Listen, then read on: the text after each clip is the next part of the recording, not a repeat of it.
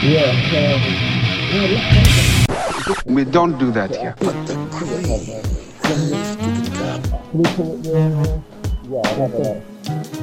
So, like, while you guys are getting the dots and stuff in order, I wanted to ask, as an off-topic kind of intro, it's something that I'm becoming more aware of me doing old guy shit as I'm getting older, right? So what I wanted to ask is using a stylus on your phone boomer as fuck? Oh my god. Is it? Okay. I fucking hate smudges on my screen. Is it the Galaxy Note? No. What phone is it? It's a Google Pixel 7. What the fuck? Why are you using a stylus? I hate with smudges. I can't stand smudges on my shit. Like, my glasses, I clean them like every like 30 minutes because I can't stand it when there's smudges on it. So basically what you're saying is, use a stylus because you're OCD, and that is you know what I mean. You do that. A little bit of neuroses, I guess. So I need to know, how do you keep the stylus with the phone? Do you like Velcro strap it to the back or something? Because it doesn't come with one. Like, no, I actually tied a string to the thing, so like if I drop no way. No, I didn't. Send us a picture of this. I need to see this. So when you're like talking on the phone, the stylus is just dangling off your shoulder or something? Straight up. It's like ball in a cup. The ball is on a string and attached to the cup, so there's no worry if you don't catch the ball in the cup. Ball in a cup, ball in a cup, it's a ball in a cup. Ball in a cup, ball in a cup. Oh, bro, you working at IT as well? You're dragging us down with that. That is some boo shit. Like, yeah, and I thought it was. That's why I wanted to ask. No, it's just a stylus I keep in my pocket, and I don't know. Just if I do, I don't mind using my fingers, but I end up like wiping it off almost right away because it looks gross with all the finger oils and shit on it. I kind of get that with just like my smartwatch. I recently got a Garmin watch, and I like glanced at it, and you can see just like it looks like an X through the screen because like that's the I'm swiping up and down or left and right. And it's like, oh, that looks awful. I gotta wipe that off. Yeah, I don't like that. Also, like with swipe patterns, you can see the swipe pattern if you do that for unlocking your phone, or like your fingerprint could linger. But that's by the by. It reminds me, I was thinking about like how the fuck old am I? When I lived in Korea, this was, oh my god, this was more than 10 years ago, and a new iPhone had just come out. And so, naturally, people wanted to have the latest iPhone. Yeah. The problem is that Koreans at the time loved stylus. Is it Styli? They'd all of the like national brands had a stylus on it. So the iPhone didn't support stylus usage. So what they would do is get these little like snack sausages from the corner store and use that since it replicated a finger more. Yeah. Wow. Yeah, that was one of those color pieces of like the youth today. Anything to have a stylus. Have you seen the original iPhone announcement? Like the video where they bring it, they show it off for the first time essentially. Have you ever seen that video? The Steve Jobs thing? Yeah. So he dumps on the stylus. The stylus, yeah. Like he makes a joke. It's like, oh, we'll use a stylus, and he's like, no. Who wants a stylus? Well, Grandpa over here would like one. Please, Sonny Jim. Maybe you should get them gloves that have like, they allow electrical current to pass through your fingers. Use them, for fun. Yeah, I've been seeing those. Actually, I might have a look at one of those. A finger sleeve. Can you imagine? Leo pulls out his gloves to put on for every time he's wants to use his phone. Which one would be worse? Like I pull out not driving gloves but phoning gloves, or a stylus? Which one would be worse? I think the stylus. The stylus is still worse. God damn it. Alright, let's get into it. Welcome back to the ultimate fucking casual. Who is that? That's me. I'm Leo. I don't know a whole lot about MMA, but I'm fortunately joined by my good pals here, Chief and Nathan. Gentlemen, how are we this fine Sunday? Yeah, good. Yeah. Doing well. All right, one housekeeping note after that, speak like housekeeping. I'm moving it with my stylus, I'll have you know. The texting thing, so it works with any service now, not just WhatsApp. So for those international people, it's a +1 833-589-7637. All right, that's enough of the housekeeping shit. Islam is coming back. He's rematching Oliveira. This is set, right? Yep, this is official. Ooh, this isn't like one of those Dana quick ones where he floats it and then walks it back. Oh no, he graced us with an official breaking news video on the UFC YouTube channel. It's about as official as it gets, and we got the cool little splash screen on the website now, so it's on. Oh, nice. Yeah, I think this fight's on. Yeah, they don't get anything by. It's the fight to make, isn't it? Let's be honest. Yeah, given the recent history of what's been going on around lightweight, but since this is a rematch, obviously Islam won the first time, right? Islam destroyed him the first time. Lovely. Yeah. We'll get into Poirier Gaethje 2. This is a rematch as well.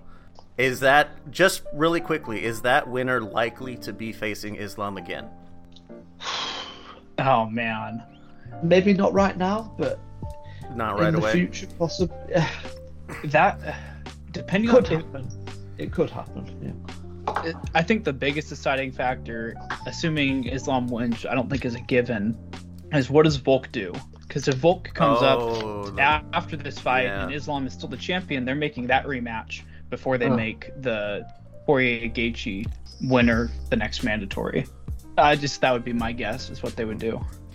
I wanted to get that bit of info before I framed this question. Is Islam, I don't know, not a victim of circumstance, but a victor of circumstance, wherein a lot of his best competition are like mediocre wrestlers, and Makhachev just gets to dominate like average at best grapplers.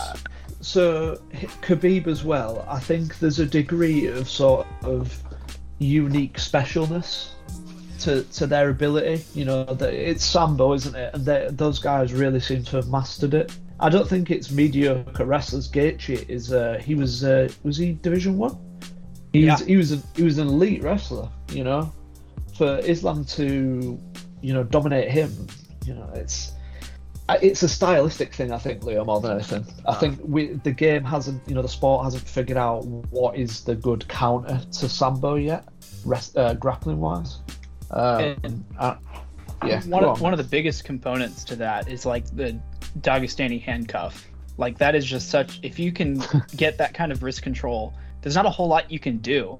And it's sort of the wrestling equivalent of like the calf kick, right? It took people a long time to figure out, how do I counter this? Because if you get kicked there's sort of nothing you can do. It's like a body shot. Your body just reacts. It just overrides your mind.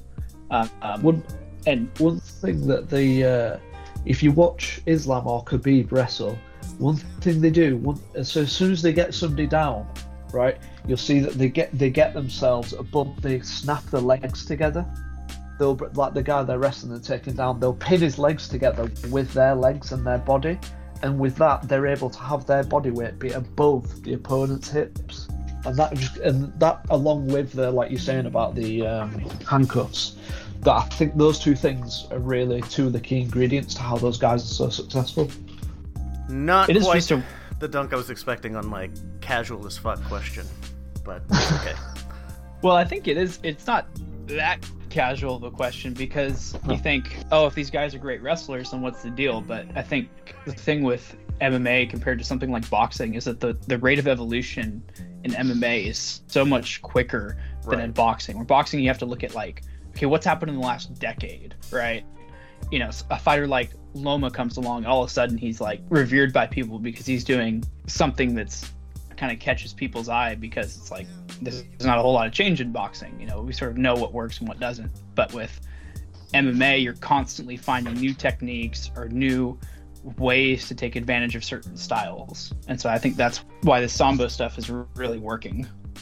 Yeah, it's been around for a long time as well. It's not like Khabib and Islam have just brought it over. Fedor was a Sambo champion, and he was dominant really in like sort of the late 90s and the mid, the noughties. But he tended to use his striking. Like Nathan says, boxing, the way I'd say it is, boxing is a sport that's figured out.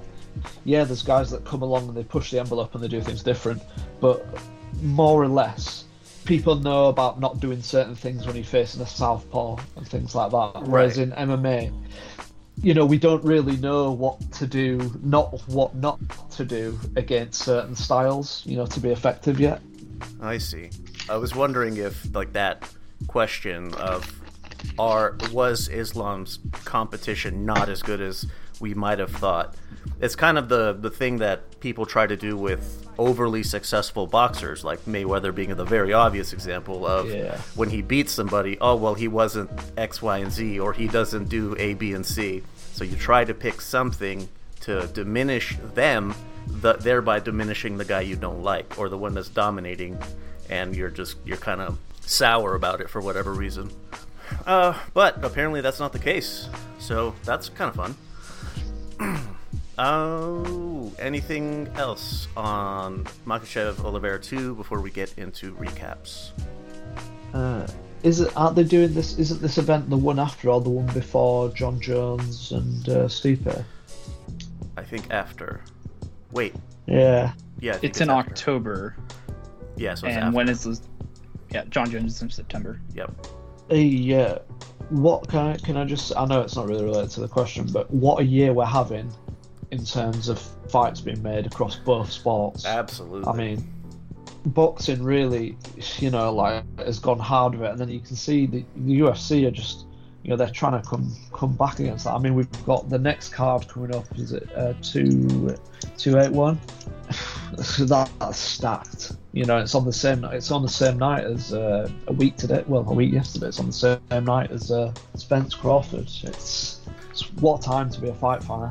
I think that boxing really came out strong in the first half of 23, and MMA not quite. It was still good, but wasn't at the same level. And now in the latter half, the UFC is really trying to pick it back up. Boxing could still nail the second half of the year, right? If they do that, if they pull that off, or even if it's just AJ Wilder. That's supposed to be on for December. AJ said it a few times. I can't wait. Yeah. I know we gave the UFC grief for the drought we had in like May, but like, man, they're making up for it. Like we're spoiled for choice right now. Yep, it's a nice time to be a fight fan, for sure. Even if you're only in one or the other. Yeah. All right, let's get into recaps here. On the 15th, that was the last day, or that's the first day of our review block here.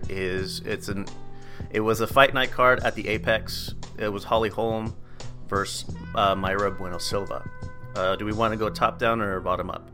We can go bottom up. All right, as is tradition. Nazim Sadikov gets a submission in 2 over Terrence McKinney. So lightweights. This was something that I noticed about this.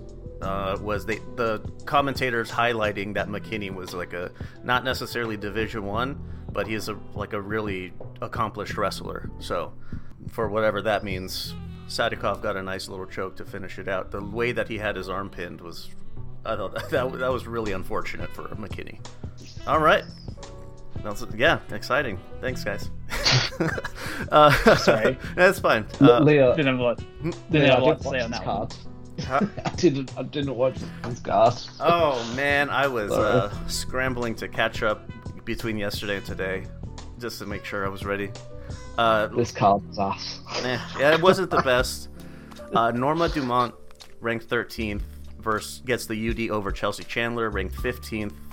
I have this one marked because I didn't watch it because I was a little pressed for time, so I kind of skipped the longer ones. So moving on, the Iron Turtle, Park Jun-young. I looked this one up. It's Cholkabugi. That's how you say Iron Turtle in Korean. Well done. Oh, that's sick. Yeah. So he gets a submission in 2 over Albert Duraev. My notes on this one were Duraev started really strong with the hands. He was really loading up on his shots, and Park did not seem to be wanting to move his head out of the way.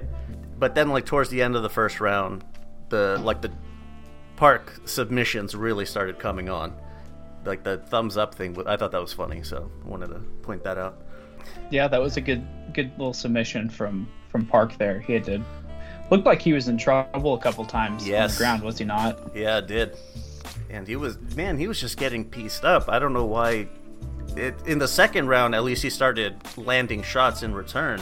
And Duraev had really good... He was positioning himself really well to avoid all of the chokes that he was almost getting put into, like danger close. And yeah, it was working until it didn't. But that one was really fun. Okay. The order of the card changed. I think because of the Harris Parisian cancellation.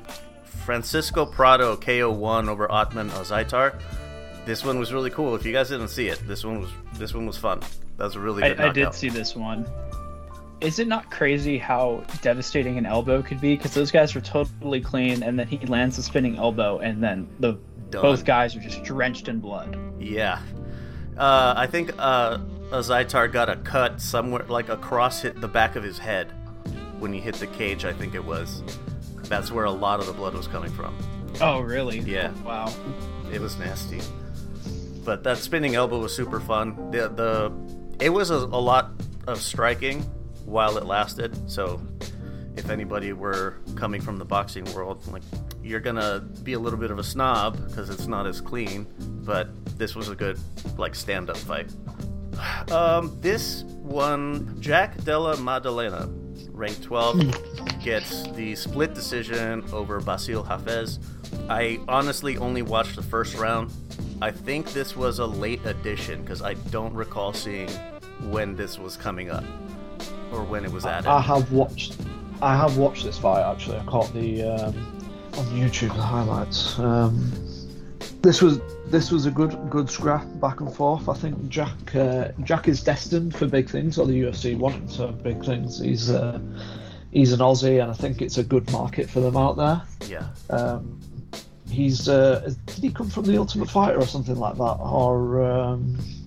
I don't know. No, Contender Series. Contender Series. Yeah, it's a similar thing, isn't it?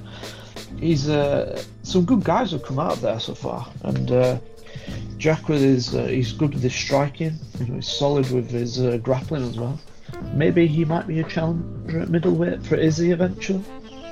That's interesting that you frame it that way. It was only like the first round. Feel free to correct me with the other rounds if it's warranted. I felt that Della Maddalena was getting touched too much for being the rank he is, fighting an unranked guy. And if he's supposed to be, like, they were obviously talking him up. I think you're right. They want him to be something. They want another Australian on the roster as, like, a star. I felt like he was getting hit way too much, way too cleanly. He was getting pulled into, like, brawling exchanges when he didn't need to. So I don't know. I think that's part of the allure. He comes forward, he's a chaos fighter, isn't he? He'll take shots, but, to land shots. I think that's why the promotion like him and why his fights are often blockbuster. I mean, this ended in a split decision, so what you're saying about him, taking a lot of shots clean, it nearly didn't work out for him this time, didn't it? If one judge had gone slightly the other way, he'd have lost this fight. Right, it's gonna work until it doesn't, and yeah, exactly. It's unfortunate. I don't think that's the worst fault to have at this point. There's still a lot of time to clean up your defense, and I don't know, get a better boxing coach, I guess, like more defensive-minded boxing coach, and that might be the move right there, because like he was defending kicks decently. It was more the hands that we were catching him. All right, guys, the ultimate fucking upset. I'm kidding. It wasn't that big of a deal. But this one, what did you guys think? Mayra Bueno Silva gets the submission in 2 over Holly Holm. You both picked Holly. They are ranked 10th and 3rd, respectively, in the bantamweight division. Nathan, start us off. What did Albuquerque do wrong here? I didn't win. I didn't see this fight. I'm sorry. Okay. This is not good for Holly. She just signed that huge 7 contract. fight. contract, and she had to start it off with a loss. So that's really bad. Losing to someone who's fringe top 10 as well, and this is also like in the women divisions, a lot of times that drop off is a lot more significant than in some of the men divisions. So this is like actually is quite a big upset, and I don't know, man. I don't know. I mean, obviously Holly's going to be around for quite a while, but I do worry about what kind of damage she's going to take if she ends up completing that fight contract. Yeah, I think she has 5 more to go. And... I think we often see fighters take, agree these extensions and then they never end up finishing them out. So she is old now, Holly. She must be nearly 40, I think. She's had a long career across both boxing and MMA. Given that she's probably not going to get another... Well, I say that. She may get another chance at the belt. You never know the women's rankings and divisions. There's just not that many solid women around. So she may get a title shot somehow, but right now it doesn't look likely, does it? No. I think Bueno Silva's expression when she... Man, this fight was difficult to watch, even though it was relatively short. Still really, really grimy. Like Holly Holm, anytime Bueno Silva did pretty much anything, she threw her up against the cage and then just kind of held her there and was like kneeing and punching her body. Not very fun. Then Bueno Silva gets the I think it was a guillotine, and that was bad. Holly Holm she tapped fucking quick. Dojo Dunce Cap, Myra Bueno Silva, you kind of forgot that you're just supposed to be there as cannon fodder for Holly Holm to get another shot at the belt. You dumb fucking bitch. How did you forget? You weren't supposed to win? Hold on, we can't give that out so quickly. We've got another woman who's also deserving of that Dunce Cap. Yeah. Shortly. Okay, well, might be a double duncer. There's a lot of happiness around that belt. Yeah. All right. Anything on Fight Night on the 15th, or do we want to move on to the O2? Keep it rolling. Let's move it on. All right. So this one, I have this one marked to talk quickly on because I didn't have this listed when we talked about this card last episode. So Daniel Marco split decision over Davey Grant. These are men's bantamweights. Okay.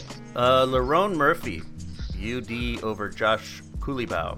I didn't watch this one, but that was a chief pick on that one. Is there anything worth mentioning for these two? Sorry, who? Lerone Murphy. Lerone Murphy. Oh, I've seen Lerone fight before. That's probably why I picked him. Well, no, nothing to add. All right. It was a luck pick. Nathan, nothing? No. All right. Fares Ziam, the fucking Frenchman. Of all the times the French are going to decide to do something, it had to be the time that I said, French fighters are fucking worthless. It had to be that time. That was when Ziam decided to fucking show up and gets the UD over Jai Herbert. I didn't watch this out of pure rage. Couldn't believe it. Since you guys didn't have picks, I'm gonna guess not a whole lot to add on it. No. Alright. The first one we did have picks on. Paul Craig, ranked 9th. You both picked him, and he stopped Andre Muniz ranked 14th in the second. I thought that was a fun back and forth. The only thing that I thought was noteworthy was the headbutt towards the end of before the fight was stopped. It was on purpose, for sure. That was Craig's debut at middleweight as well, wasn't it? Yeah, I think they were talking about that. He's quietly turned into a bit of a destroyer. I mean, he gets you on the ground and he's going to submit you. But he's not really like we were talking before about Khabib and Islam, with their unique, sambo skills. He's more from sort of the Brazilian jiu-jitsu base.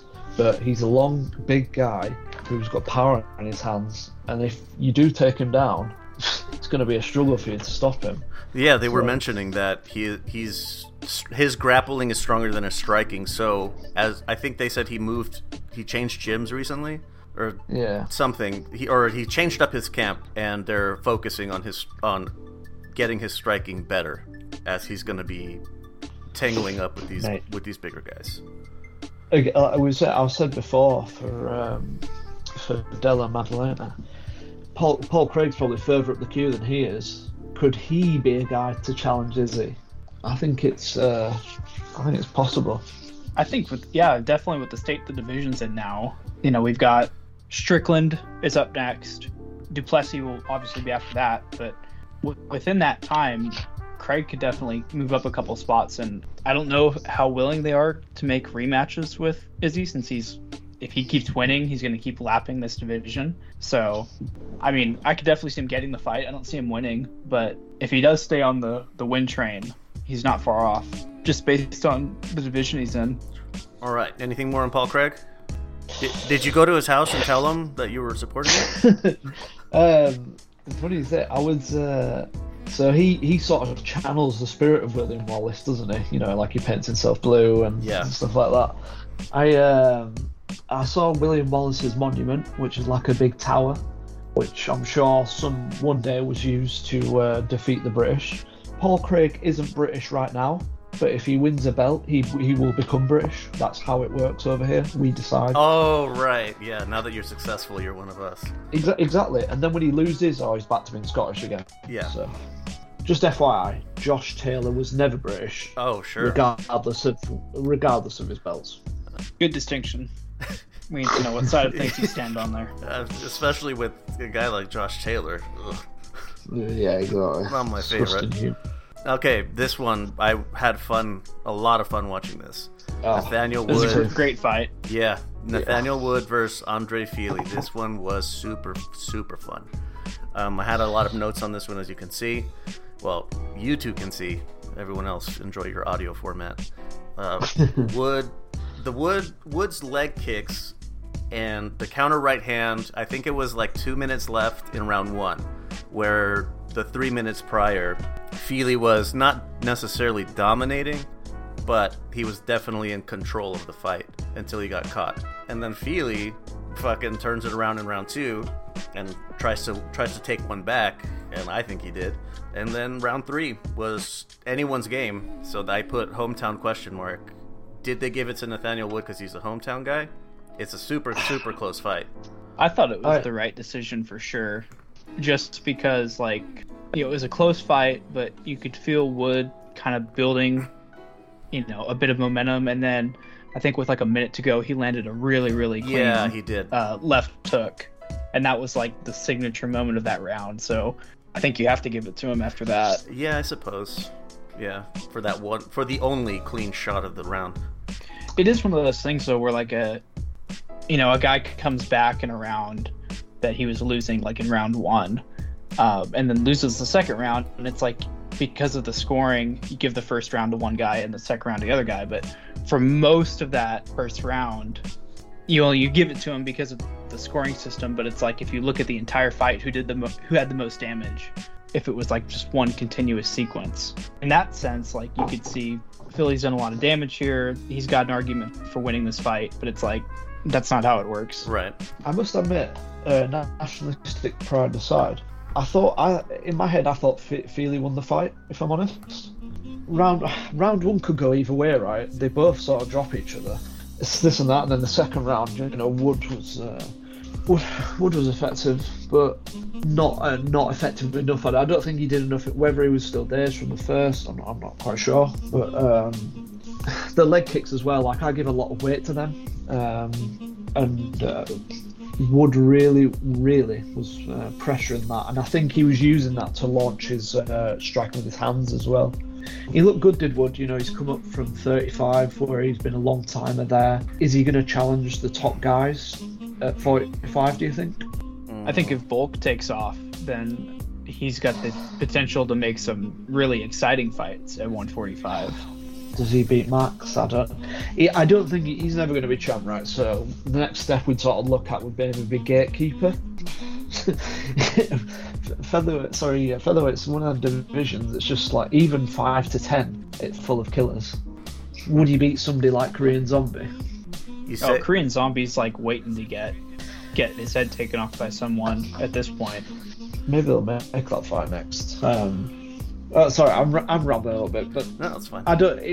it wasn't that bad of a decision in my head. Like, it could have gone either way. Yeah. Me personally, I thought Feely won the fight. So did I. To see Wood, to see Wood get his hand raised, I wasn't surprised. And I think, like you were saying, I think hometown does play a part in it. I think the UFC is smart. If that does go on and there's some influential, judging going on by the UFC, shall we say, it makes sense when you go to a country to maybe favour the hometown guys, doesn't it? Someone should tell Bellator that with the French guys. One last thing to some points both of you made. Scoring the fight round by round versus like the general feel of a complete sequence. It's strange that you mention it that way, because that's how I've started scoring boxing, is as a continuous sequence. Well, quote unquote scoring.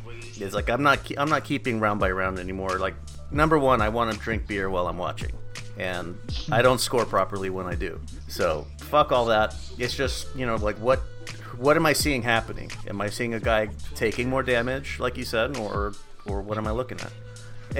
But in the sense of scoring round by round, the first round, I think, Chief, you said that you think might have leaned towards Feely. Am I right? Yeah.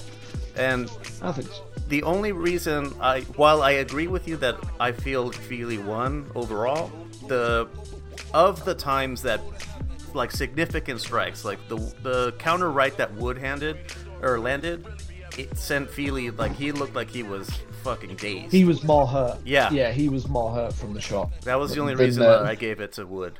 Wood said after the fight, he said that shot that Feely dropped him with, he says he wasn't hurt, he was just sort of off balance at the time, and it kind of like sat down like he'd just gone for a kick or something like that. So maybe that knockdown for Feely was a bit misleading to the viewers, shall we say?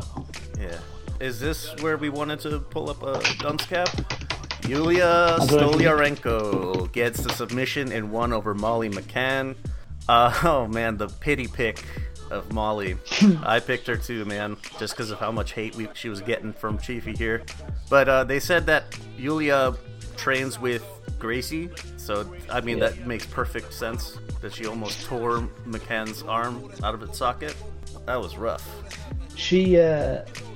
So I love this even more. So to add to her idiocy, when the submission happens, just before, Molly rolls into the submission. She did.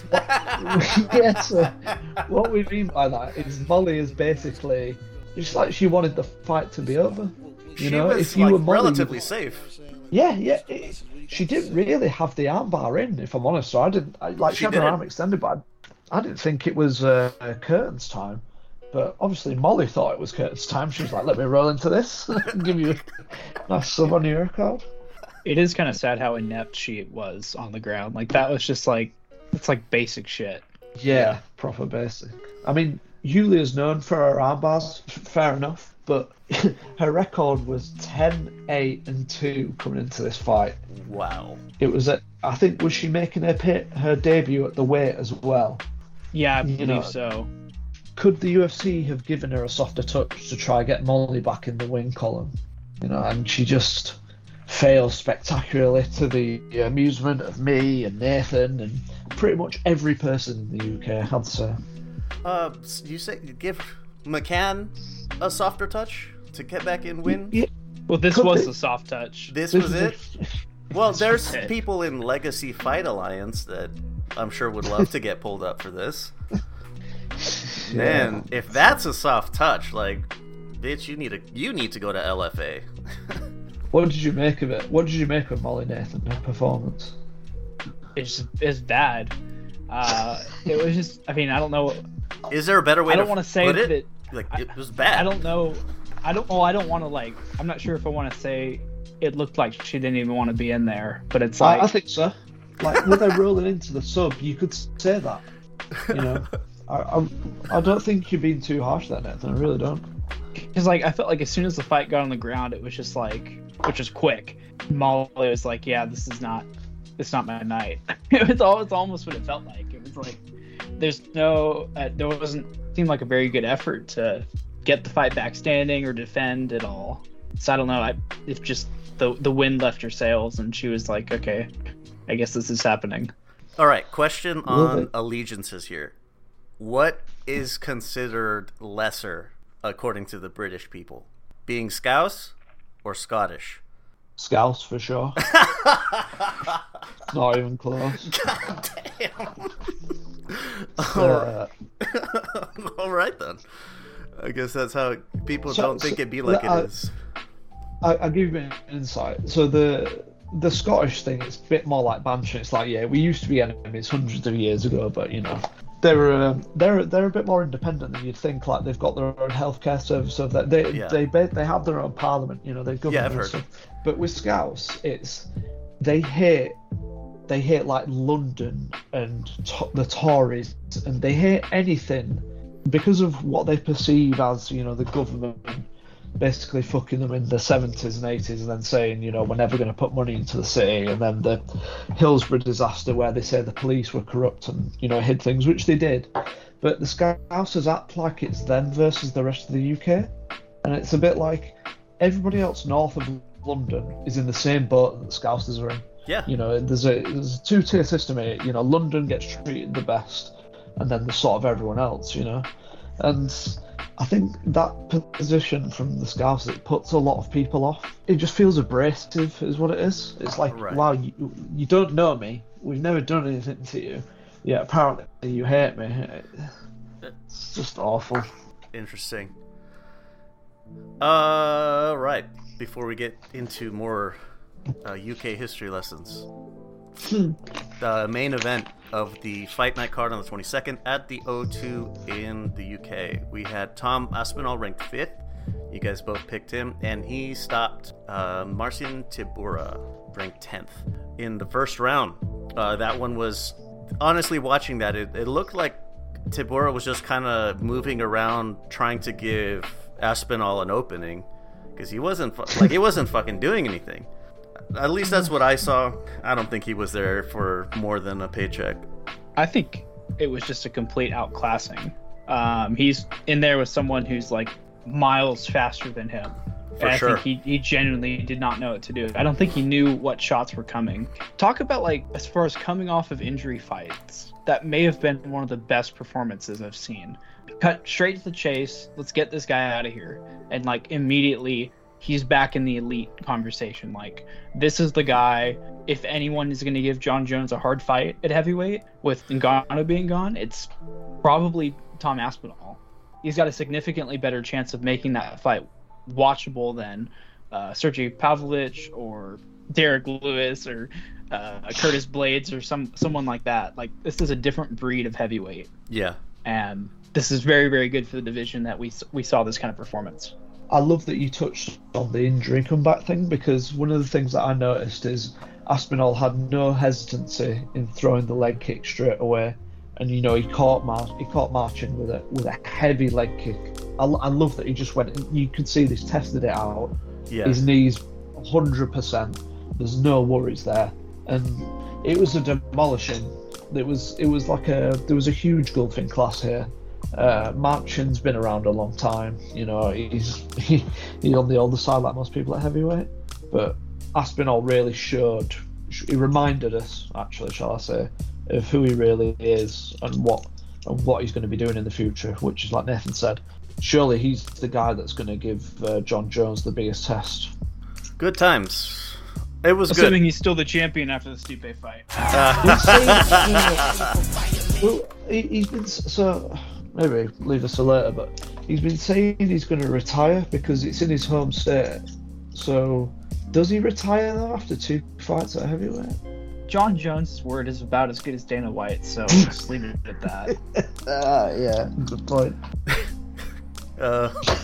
Good on Aspinall. Like, yeah, it's always fun to have an actual foil, maybe in heavyweight, instead of instead of having like a Vlad Klitschko situation where he just beats the Christ out of everyone. I can confidently say to you guys, there's no strings attached to him. He's not Scottish. He's not Scouse. All the Brits are 100% behind Aspinall. Right. Well, being behind Aspinall scores you both a point. The totals are here, 25-27. Nathan, the submission pick for Iron Turtle really caught you up on this one. catching up now. Yeah, you were getting behind on that. But let's Critical card coming up. get to the card everyone is waiting for. In Saitama Super Arena, Bellator MMA vs. Ryzen 2. Good one. No, we're not doing that. Right, UFC 291 in Salt Lake City in Utah. We've got Poirier Gaethje 2.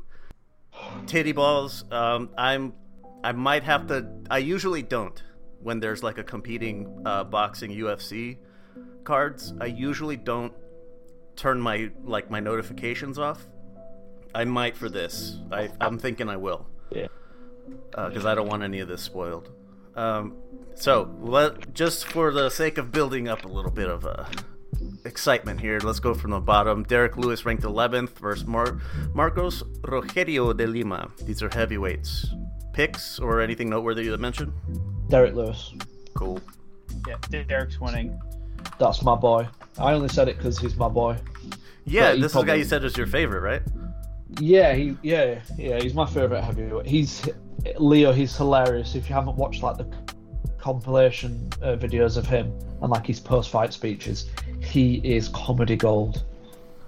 But check him out. You've not heard? Have you heard his? He fought a Russian. What was it? Sergey something or other. That was the "My Balls Was Hot" interview. Are you familiar with that? I've heard video? that phrase. Yes. That's the starting point. You got to start there. All right. I won't spoil it for you, but I'm so glad you mentioned the Russian bit, Nathan. I hope you're alluding to what I think you are, because what Lewis says after that is it's unbelievable. I'm gonna send. We'll drop this in the Discord. All right. Yeah. So moving up, Stephen Thompson ranked 7th takes on Michael Pereira ranked 15th welterweights. Picks. Michelle Pereira. Michelle. Is it? Yeah. Let me. It's not the one I think. Oh wow, that is going to be a crazy fight. That Michelle Pereira guy, he's known for throwing like weird shit, like cartwheel kicks and things like that, and he'll launch like he's flying Brazilian. knees. Yeah, he's insane. Capoeira Thompson's He's a big karate guy. yeah, he's So he's been pretty up and around a down. long time as well. And I think Pereira's quite old actually. How old is Pereira? Oh, he's only 20. He's younger than me. What the fuck? I'm sorry, Pereira. You're not old. I hope Thompson wins. He's my boy. Oof, he's old though. Yeah. I think this is going to be a beautiful striking match. Very, very, very clean striking from both guys. Very exciting striking. And yeah, this could just be a 3-round war. Yeah. I will pick Stephen Thompson because I love Wonder Boy, but oh man, like I'm praying he doesn't get caught. Let's put it that way. I'll have him as well, because that way, you know, if he does get caught, Nathan, and we're crying, at least I won't have gained a point on you. All right, Michael Chiesa ranked 12th. Chiesa, excuse me, versus Kevin Holland, welterweight. If this is who I think it is, I like Kevin Holland. I've seen It is. Yeah. I don't know much about Chisea, but I'm picking Kevin Holland because Holland's one of my favorite. If you guys haven't been able to tell, there's a lot of fan favorites on this card. Yeah, this is stacked. Yeah. I don't know what odds Holland has to win, but I'm just rolling with him because he's such an act. Is this like his 3rd fight already this year? I think so. He loves fighting. Yeah. He fights at an insane pace, and he takes like risks that pretty much no one else does. Like he fought Chimaev on short notice. Like I don't know who does that except Kevin Holland. So yeah, I have to give him props for that. He's another bit of a comedian. There's a funny one where it's near the end of the round and a guy's got him in a choke, but there isn't enough time left, and he sort of like puts his hand up and like he's fucking big wide grin at the camera. I remember Chiesa getting run through by Tony Ferguson when Tony Ferguson was the man. He's a big jiu-jitsu guy, is Chiesa. I'm going to go with Chiesa. I think if the fight goes to the ground, Kevin Holland gets dealt with. Yeah, he didn't. He hasn't. In the times I've seen him, he hasn't looked too great on the ground. It looks like his entire mission is to just get back up as quickly as possible. Tony Ferguson versus Bobby Green. These guys are both like veterans of the wars, right? Oh man, pretty aged. Tony's in such a bad place. He blew his knee out really bad. Well, I think he's done it a couple of times now. Yikes. His knees are gone. He can't even move. There's an awful compilation of he does this thing before fights where it's like a. Yeah, you've showed me this. He does this little shuffle or something. Yeah, and the problem I've got is that Bobby Green, even like you say, is a veteran, but he's still got power in his hands, and he's still a good boxer. So I fear the worst for my brethren Tony, who shares my mother's maiden name. So shout out Tony Ferguson. I've got to go Bobby Green though. I think we're going to see Tony KO'd stiff. Yikes. Yeah, I know we have a lot of similar picks, but I can't in good conscience pick Tony Ferguson here. Like I couldn't. Like either. G said, he's probably going to get knocked out. Is him being here just fan service? And, yes. And him getting paid a little bit? But this is also like, if you were going to make a Tony Ferguson fight with any kind of profile, this is sort of the guy you would, another unranked veteran that's old. Yeah. But Tony's just so, I don't know why he's still fighting. I don't know why he's not retired. Yeah, like, this is probably his retirement fight, if I had to guess. Especially if he gets laid out stiff. I hope it's his retirement fight. All right, Paulo Costa ranks 7th versus Ikram Aliskerov. These are middleweights. This is canceled. Oh, is it? Yeah. Wonderful. Costa's off to go get whooped by Shimaev, and Ikram has got the third fight on that card. It's the Abu Dhabi card, I think. Cool. So instead, we move up to Jan Blachowicz versus Alex Pereira, ranked 3rd and 2nd. Respectively in light heavyweight. Has this been elevated to a title fight yet since Jamal Hill? Not yet. The fact that it hasn't already, and given that this is a week away, and they've already got a pseudo title fight on the card with the BMF title for the main event, I don't think this is going to be made for the title. I think if it had been done already. I would have thought so as well. I think it should be. Fight week. I think it should be. I think he's relinquished the belt. It's 2 versus 3. Just do it, Dana. You see what you're playing at. If Pereira comes up and he gets the belt, I mean, what sort of hype does that give him? They give him the options of the Izzy rematch if Izzy wants to come up and try be a 2-belt contender again. Or it puts him in a great fight for Yuri when he comes back. I do think the UFC knows something we don't about Yuri, because I feel like the winner of this fight will fight Yuri for the vacant title. That's the only reason I could see about the reason this not being elevated. Yeah, potentially. He relinquished the belt originally too before Thingy won it later. I've lost sleep thinking about this fight. I genuinely cannot pick a winner here. So, have you watched any Blachowicz fights, Leo? No. Okay, so this guy, he does leg kicks a little differently. Normally, you're trying to get, to like the calf or the quad or something. This guy goes shin to shin with people. Yikes! Like, extraordinarily painful for everyone except for Jan for whatever reason. Like, this is an Iron Man of kicks. One of the reasons he was able to beat Izzy, even though Izzy was a kickboxing, very very good kickboxing champion, was because he'll just throw out these basically heavyweight leg kicks. He weighs like 220, 230 on fight nights. But here's the thing. So Alex has been killing himself to make 185, and now he's coming up. He's going to be a lot closer to his natural weight. He may even be, 210, 220 in the ring. And he was that before, Nathan. They'd done a fight night weighing of him at middleweight, and he was 220, was Pereira. Yeah, I think I did hear that. Was that for the Izzy title fight, or was that for the Strickland fight? I think the Strickland fight. I think so. So he was ballooning like almost 40 pounds. Yeah.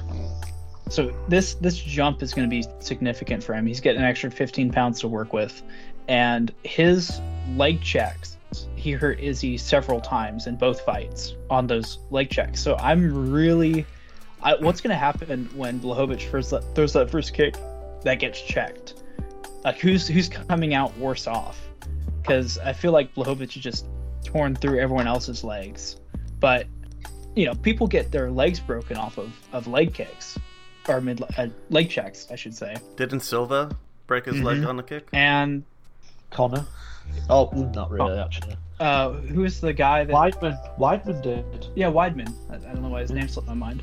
So, just based off of that, I just don't know. The easy pick for this fight, you would think Jan takes him down, lays on him. Pereira's wrestling isn't that good. Even if he's improved it, I think Jan's is good enough to where he could hold him and smash him. But I don't know. I think they're gonna try and duke it out, and if they do, oh man, I think Alex is gonna have a big shock, right? Because he's gonna be facing a guy for the first time in Alex's career. He's gonna be stood across the cage from a guy who weighs the same as him, and yeah, Jan's a bit older, but Jan has got some great experience. He's been the champion before. Like you say, it's easy to lose sleep over this fight. I think Pereira wins, though. I think his kickboxing is superior to Jan's, and Jan does have the advantage in the wrestling exchanges. But like you say, I think they're going to try to duke it out. I don't think Jan's going to go in there and try double legging from the first minute. Fun. Yeah, I think I'm on your side. I think I'm going to bet on his left hook winning him that fight. Either that or his leg checks. But, I mean, Jan's killer, man. Do not be surprised if this goes the other way. I almost don't want to do a pick for this, but we have to, right? So, yeah, I'm going Pereira. All right. Nathan, Jan? I'll go with Jan just for the upset potential. It's nice to pick opposites as well. If I were a betting man, my money would be going on Pereira, but there's a chance. No, the way that fight is for sure. For goodness sake. Like, look at this card we've got, and then you look at Leo, this main event now. Oh god. But this co-main could headline its own card, couldn't it? Oh, 100%. A lot of the fights on this card would be headliners on co-mains. Derek Lewis could be a headliner on a Fight Night card. If the Costa fight was on, that could as well. The Kevin Holland Kesa fight, that would easily be a Fight Night headliner. All right. Wow. This one is definitely stacked then. We've beaten that horse over and over. Main event. Dustin Poirier ranked second versus Justin Gaethje ranked third. Lightweights. Is this like a Crossroads loser leaves town kind of thing? Last chance saloon? From a belt perspective, for an Islam fight, sorry.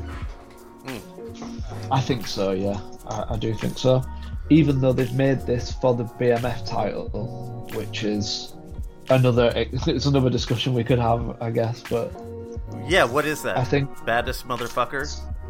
Yeah, so it was basically invented so that they had a belt main event in their New York card they had, where Masvidal fought Diaz.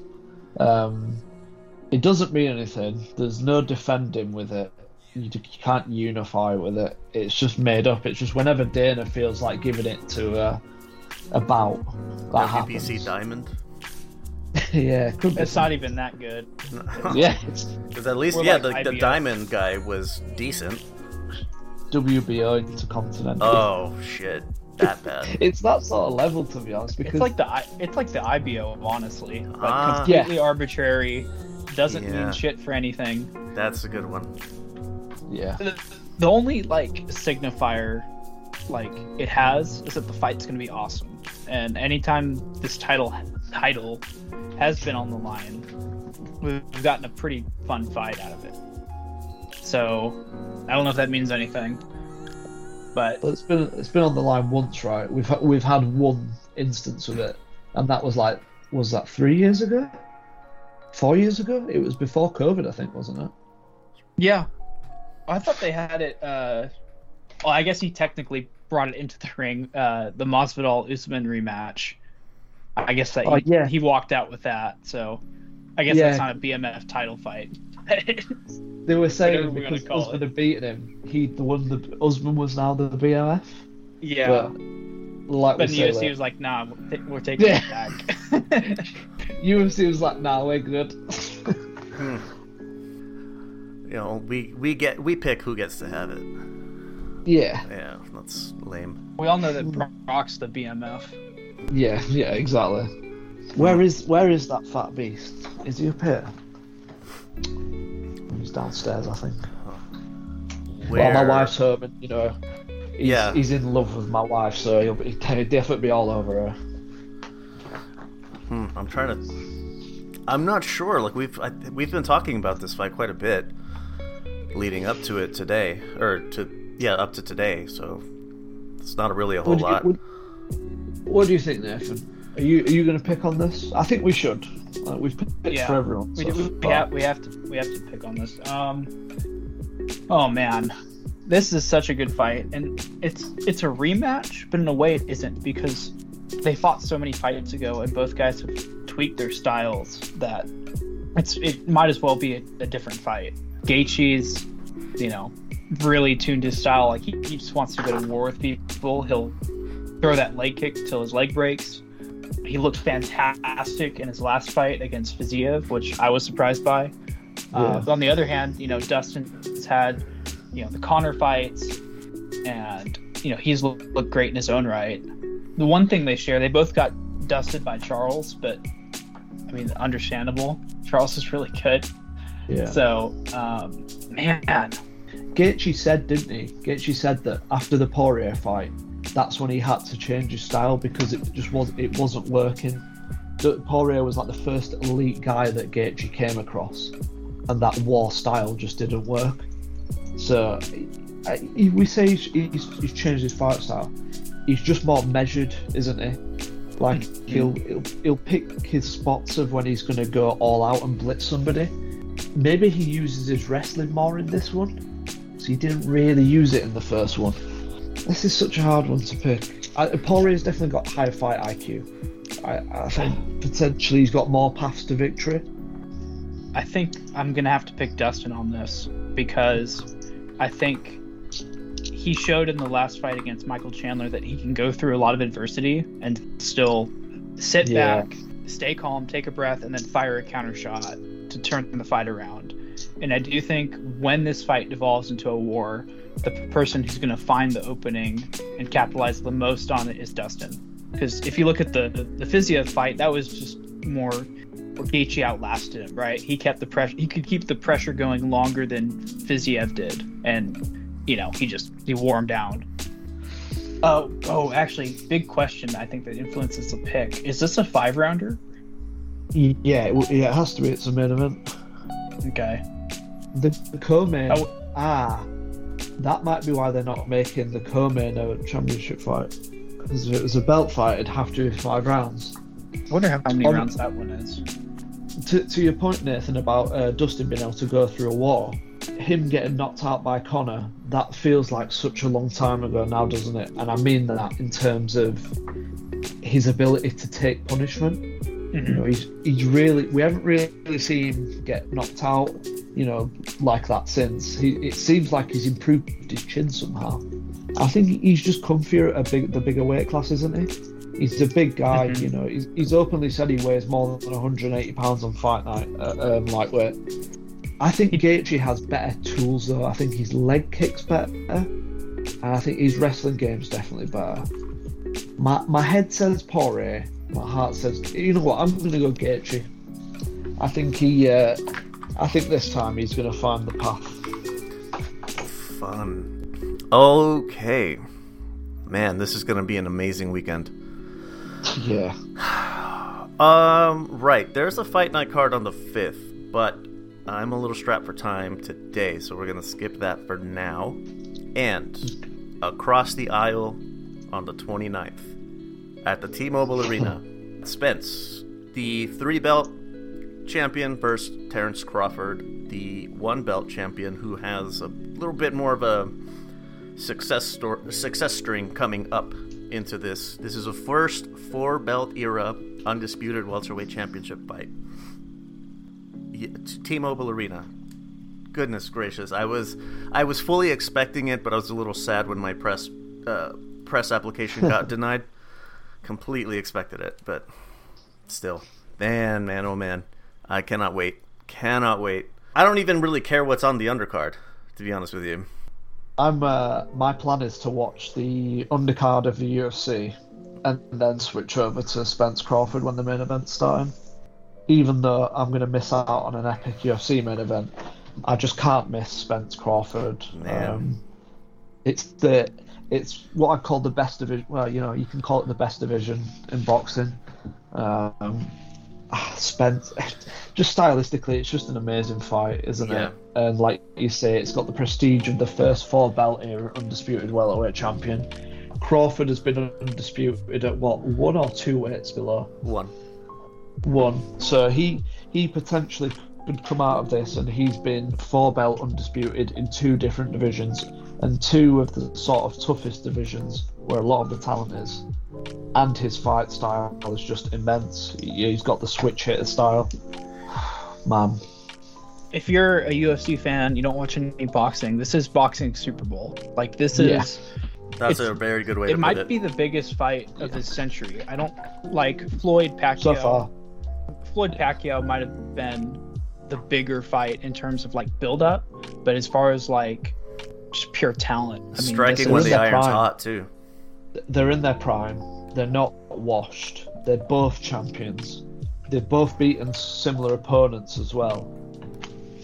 Man, you struggle to find the words for this, don't you? Yeah, to be honest with you, someone who comes onto the B-side show is Drip Skylark from Discord, and we were talking about this a little a few days ago.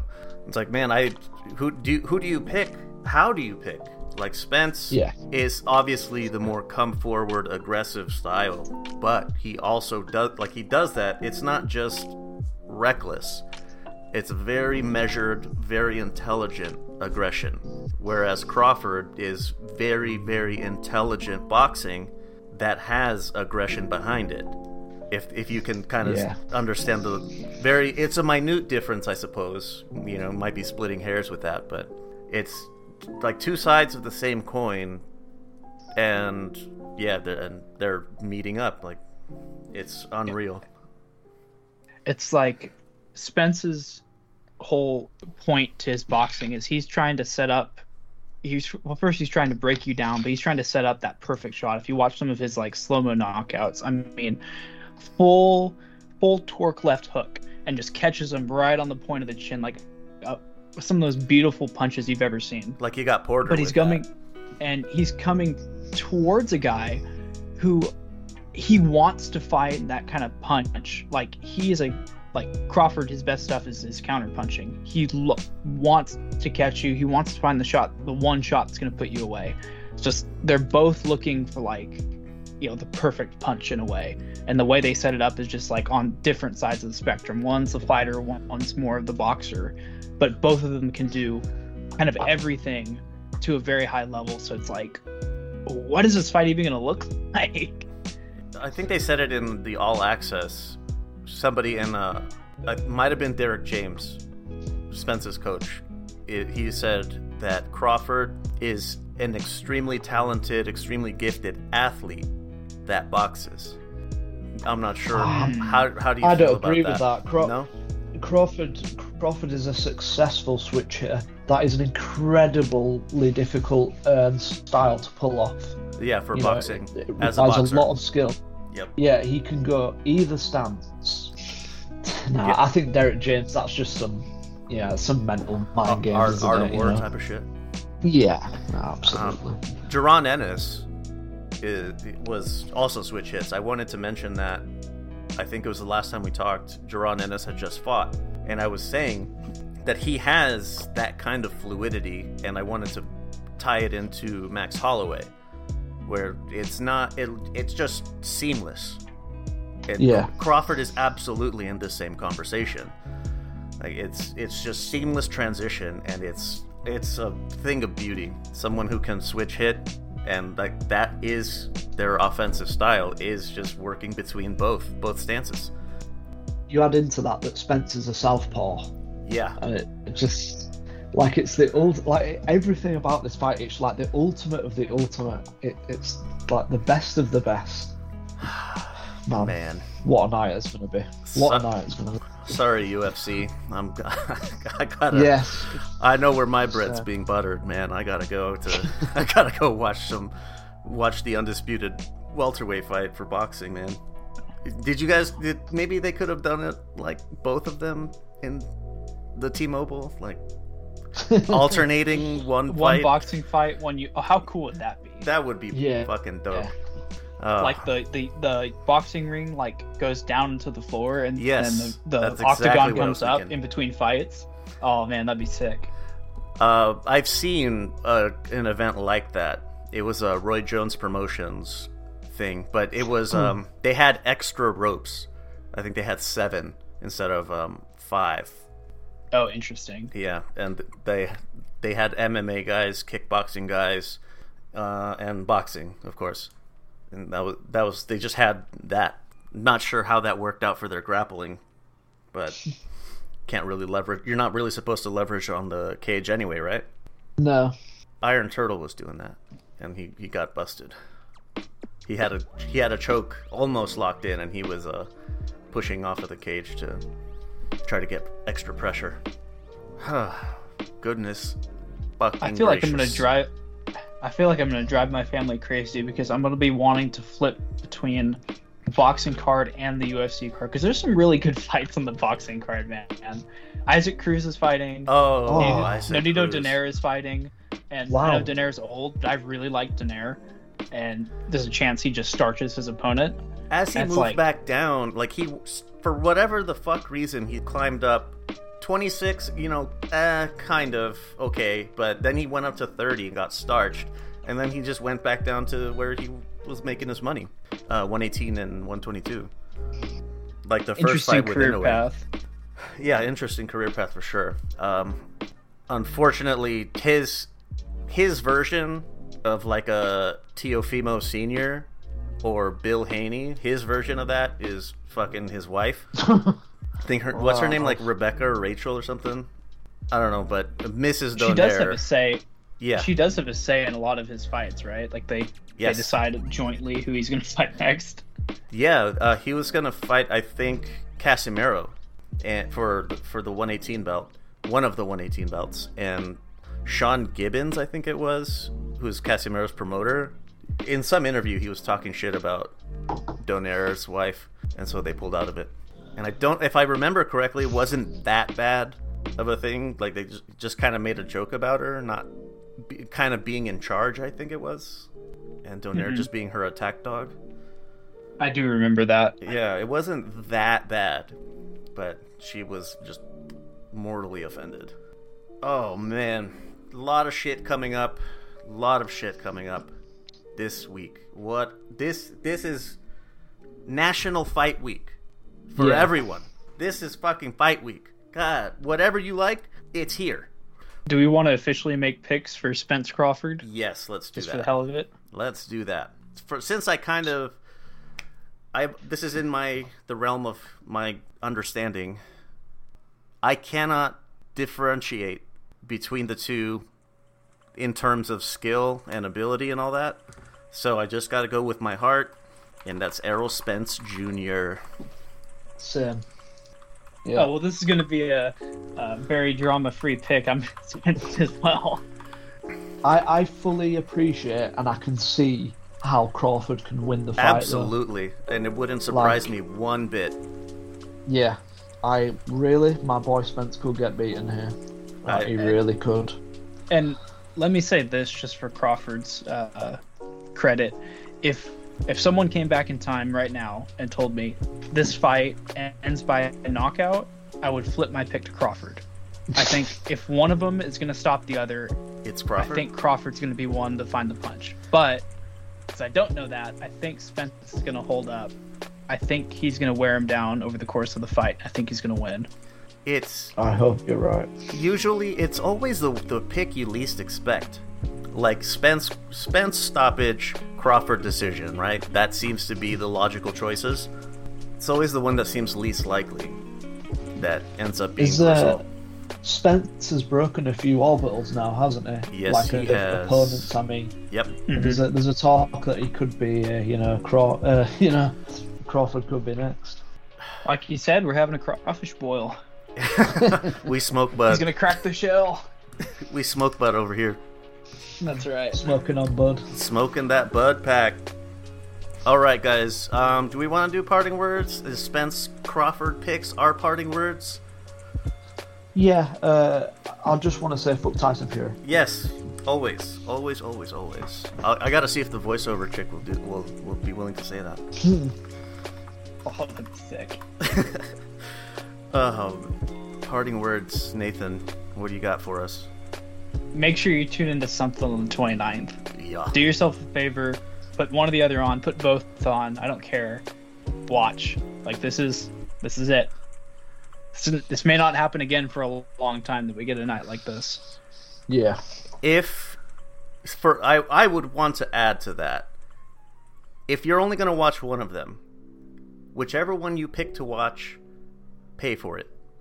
Especially if you're watching boxing, pay for it. Please, for the love of whatever you hold to be dear, pay for it. If these are yes, absolutely. If we don't make these events profitable for them, they're never going to do it. They're never going to do it again. Pay for it. For the love of whatever you love, pay for it. Please. Please, please, please. Yeah, I mean, this isn't just shill talk here. I mean, this is like... No, it's not. Look, man, if you're a fan of these sports and you're constantly like, why aren't they making these fights? Best like, of first the best, and in their primes, and blah, blah, fucking blah. No, all the belts, and one name, one face, one champion. This is it. This is what you want. This is what people are always fucking bitching for. This is it. Pay for it. On that note, it's fucking pizza time, boys. All right. That's gonna do it for us here at the Ultimate Fucking Casual. Thank you all for listening.